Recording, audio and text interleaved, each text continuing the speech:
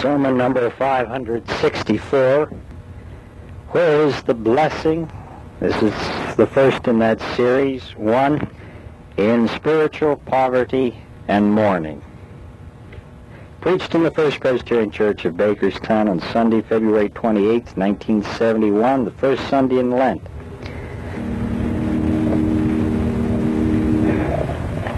Matthew, the 5th chapter, the first verse. Seeing the crowds, Jesus went up on the mountain, and when he sat down, his disciples came to him. And he opened his mouth and taught them, saying, Blessed are the poor in spirit, for theirs is the kingdom of heaven. Blessed are those who mourn, for they shall be comforted. What is happiness? Who are the happy people? How do I know whether or not I am blessed? These eternal questions have been answered down through the generations by poets, philosophers, religious thinkers, and Jesus Christ is no exception. According to Matthew's account of some of the sayings which he collected of the Master, in that portion which is commonly called the Sermon on the Mount, he begins that sermon with 8 qualities which Christ feels necessary for this particular ingredient in life called blessed happiness. You know the Beatitudes. I know you know them. I know that some of you have even committed them to memory. But one of the questions which we are commonly asked is for an interpretation of these very difficult words of the Christ. The Beatitudes are not easy to understand. And I hear people saying, just where is the blessing in being poor, in always being sad, and in being meek, and constantly being thirsty and hungry, and being persecuted? What blessing is there in being persecuted, no matter for what sake? Because these questions are paramount, I feel that I've been led by the Spirit of God to try to help yourself and myself through 4 Sundays of the 6 Sundays of Lent 1971 to think seriously and deeply upon these particular Beatitudes of our Lord. And it is my hope and my prayer that all of us shall have a deeper understanding of these qualities which Jesus claims necessary for that one thing which all of us are looking for in life, blessed happiness. So today let us look at the first of 2 of the 8 qualities necessary for happiness. The first, blessed are the poor in spirit, for theirs is the kingdom of God, or the kingdom of heaven, which is the same thing. The blessing here, you see, is to be found in a happiness which one claims when he realizes and knows and accepts the fact that he is a part of the kingdom of heaven, or as Luke calls it, the kingdom of God, which, as I said before, is the same thing. Now, the kingdom of heaven or the kingdom of God, as many think,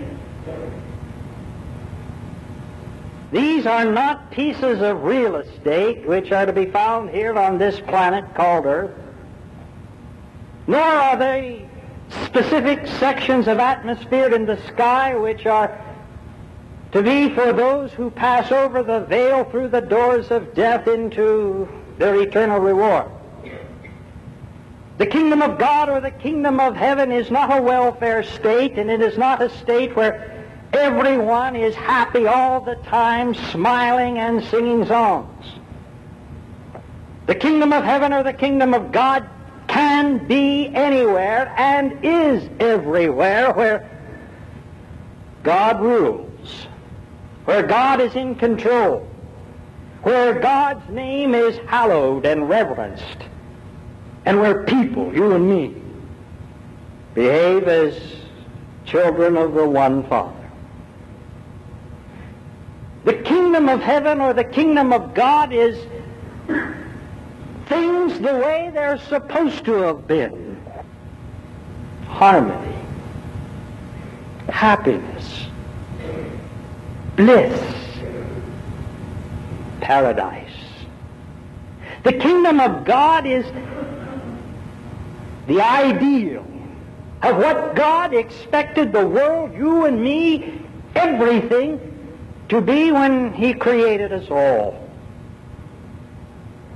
The kingdom of God, the kingdom of heaven, this is where happiness is to be found. But just because you and I were born into the kingdom of heaven, it does not necessarily mean that we live within such a kingdom. Many of us have chosen to continue to live in what has been called the kingdom of self. In the kingdom of heaven or the kingdom of God, God rules and we are the obedient children. But in the kingdom of self, the individual wears the crown. And no matter how often you come to church or read your Bible or say your prayers, no matter what you call God, you still think of Him as a child who is to be obedient to your every wish and want and whim. An errand boy. There's only one way that we make the transition from the kingdom of self to the kingdom of heaven or the kingdom of God. And the Bible, Jesus says that this can be done only when we become poor. Now, this does not necessarily mean poor materialistically, though it could mean that. But rather it means unless you become poor in spirit, you can't be a part of the kingdom of God. Now, who is an individual who is poor in spirit? Believe me, it is not someone who just has a lousy attitude. We have a lot of poor in spirit people around the world who feel that this is the way that you express this humility. It's not. Poor in spirit is just not being an individual who is devoid of spark and responsiveness. It does not mean that you are always dispirited and disillusioned and disappointed. It doesn't mean you don't have a backbone or some stuffing. It means that you are an individual who is poor and knows that he is poor, and knows that in the things of the Spirit, the ability to think and to walk and to love and to work, these are things that you have in your life only because they have been given to you. You do not boast of your talents or of your ability or of your house or of your car or of your influence. These are gifts which have come to you by one way. You didn't pay for them. There's nothing to be conceited about. You've earned nothing except for the grace of God and the gifts which He has given. You're as poor as a church mouse. The Greek that is used here means complete poverty, destitution. An individual who is poor in spirit realizes there's not a thing in this life that he does not have that has not first been given to him. You see, wonderful things happen to us when we can become poor in spirit. Or it does tremendously terrible things for the ego. That which the Bible and Dante calls the base of all sin.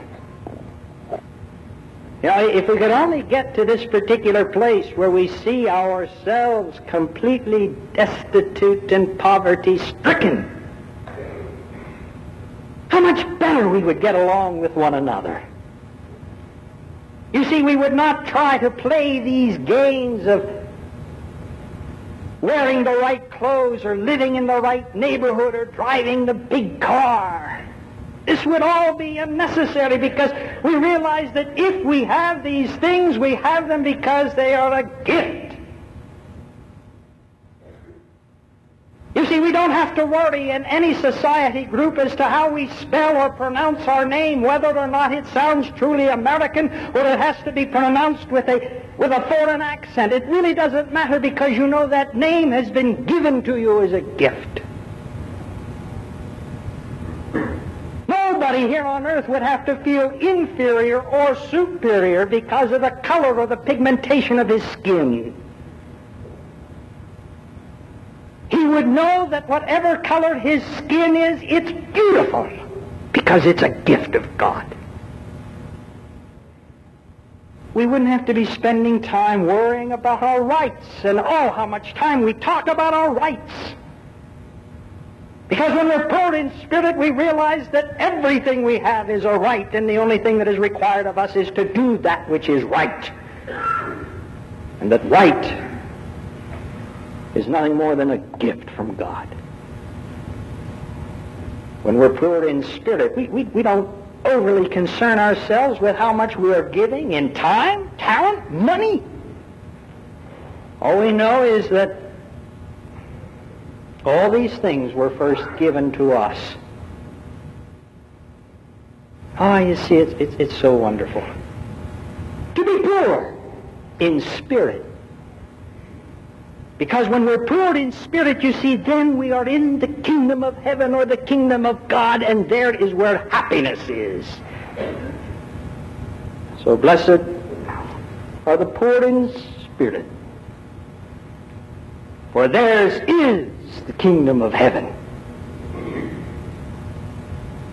And you get into the kingdom of heaven only one way. And that's by being poor. We're all poor, you know. Some of us just haven't admitted it yet.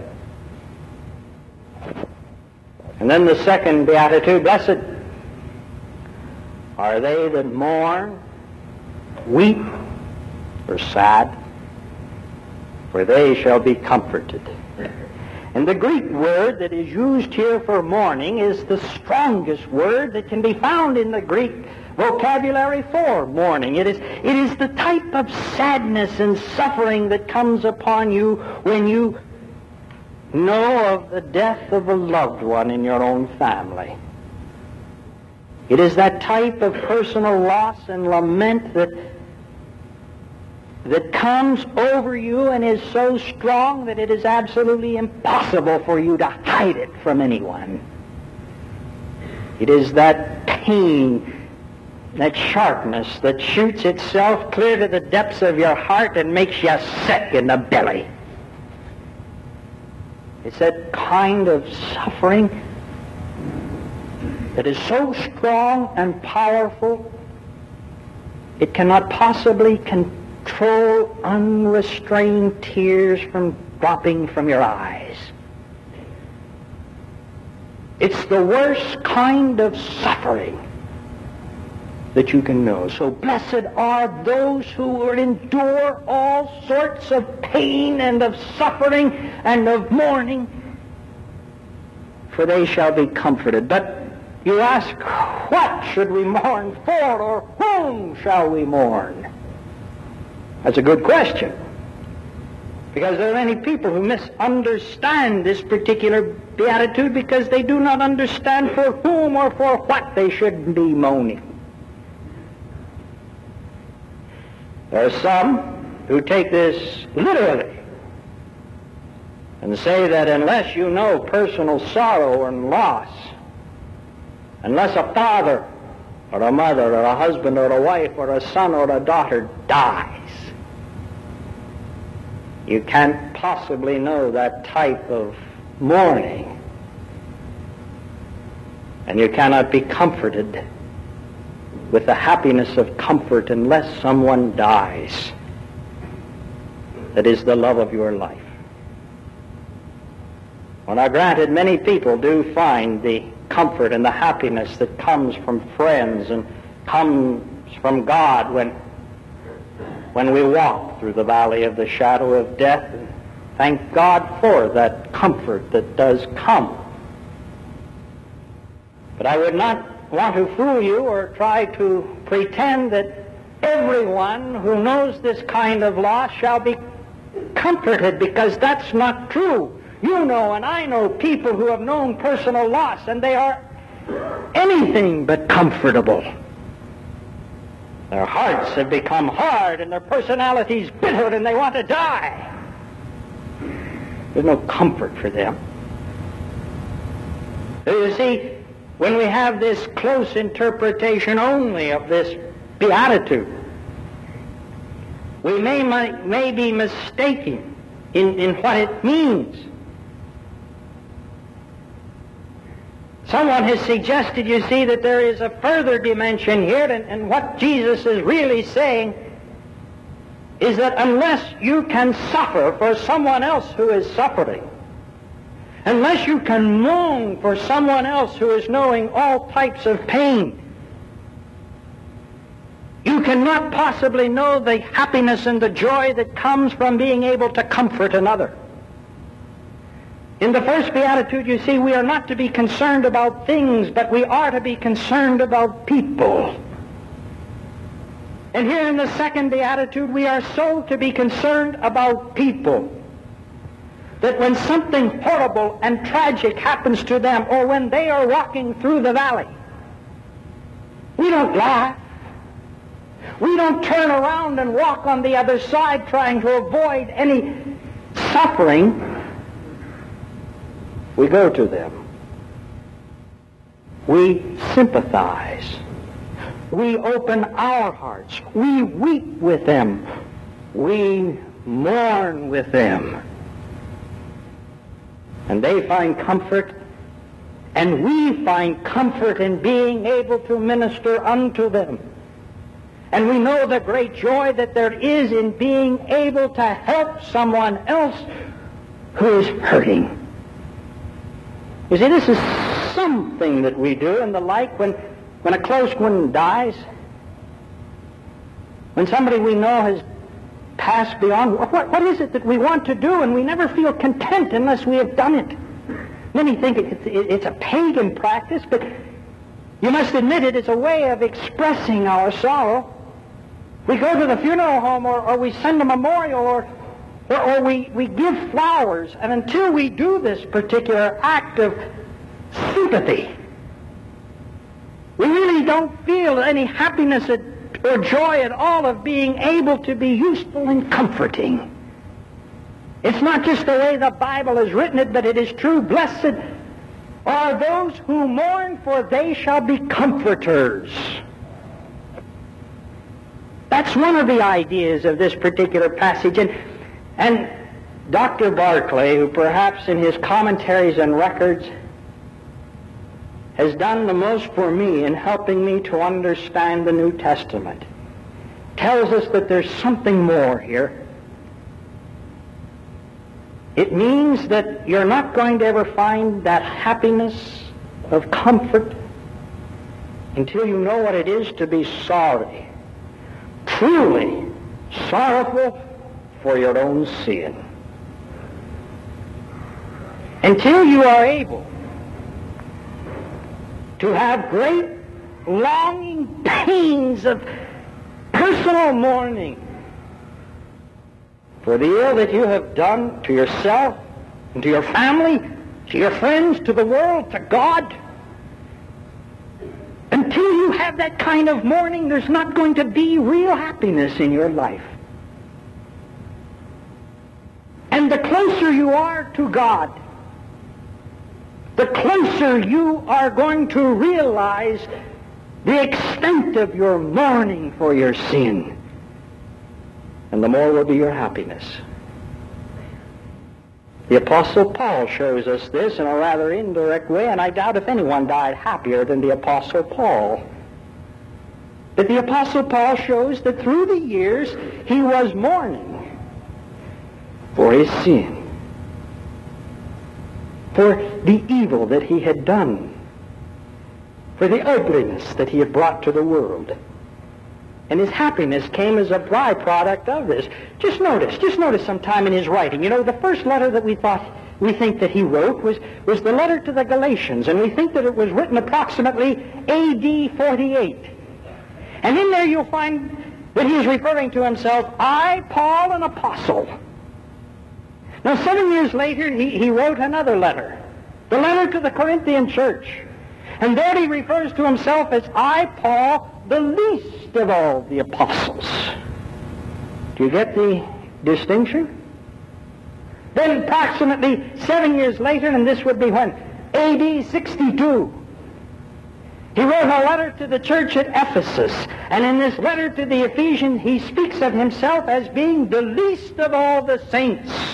Now don't let that word saint throw you. All it means, but all it meant in that day, was the same thing that church member means today. And here he is saying, after 14 years, that he is just a church member by the skin of his teeth. 13 years before, he was an apostle. 7 years before, he was the least of all apostles. Here now in 62 A.D., he is the least of all church members. And then in one of his final letters, which we know is perhaps his last, the first letter to Timothy, he speaks of himself. Jesus Christ came to save sinners, of whom I am chief. The apostle, the least of all apostles. The church member who is considered by himself as being the least of all church members. The chief sinner. Over a period perhaps of 20 years. What was happening? The closer he came to Christ, the more he mourned for his own sin, and the happier he became when he could mourn for the sorrow which he had brought into the world. It's not a popular topic today, ladies and gentlemen, but it must be necessary. We must begin to talk more about our sin and the sin that we have brought into the world. The sin, the suffering that is being caused by sinful people all over the world today. And in this, we shall find something that the world sadly needs today. Happiness. Blessed are ye if ye have ears to hear. For blessed are those who are poor in spirit, for theirs is the kingdom of heaven. Blessed are those that mourn, for they shall have the happiness of comfort. In the name of the Father, and the Son, and the Holy Spirit. Amen. Our Father and our God, we're thankful for every kindness that Thou hast given. Forgive us when we refuse to think on these things and accept the gifts which Thou hast given, and live like animals instead of like sons in the kingdom of God. And now may the grace of our Lord Jesus Christ, the love of God, and the communion of His Holy Spirit be and abide with you all now and forevermore. Amen.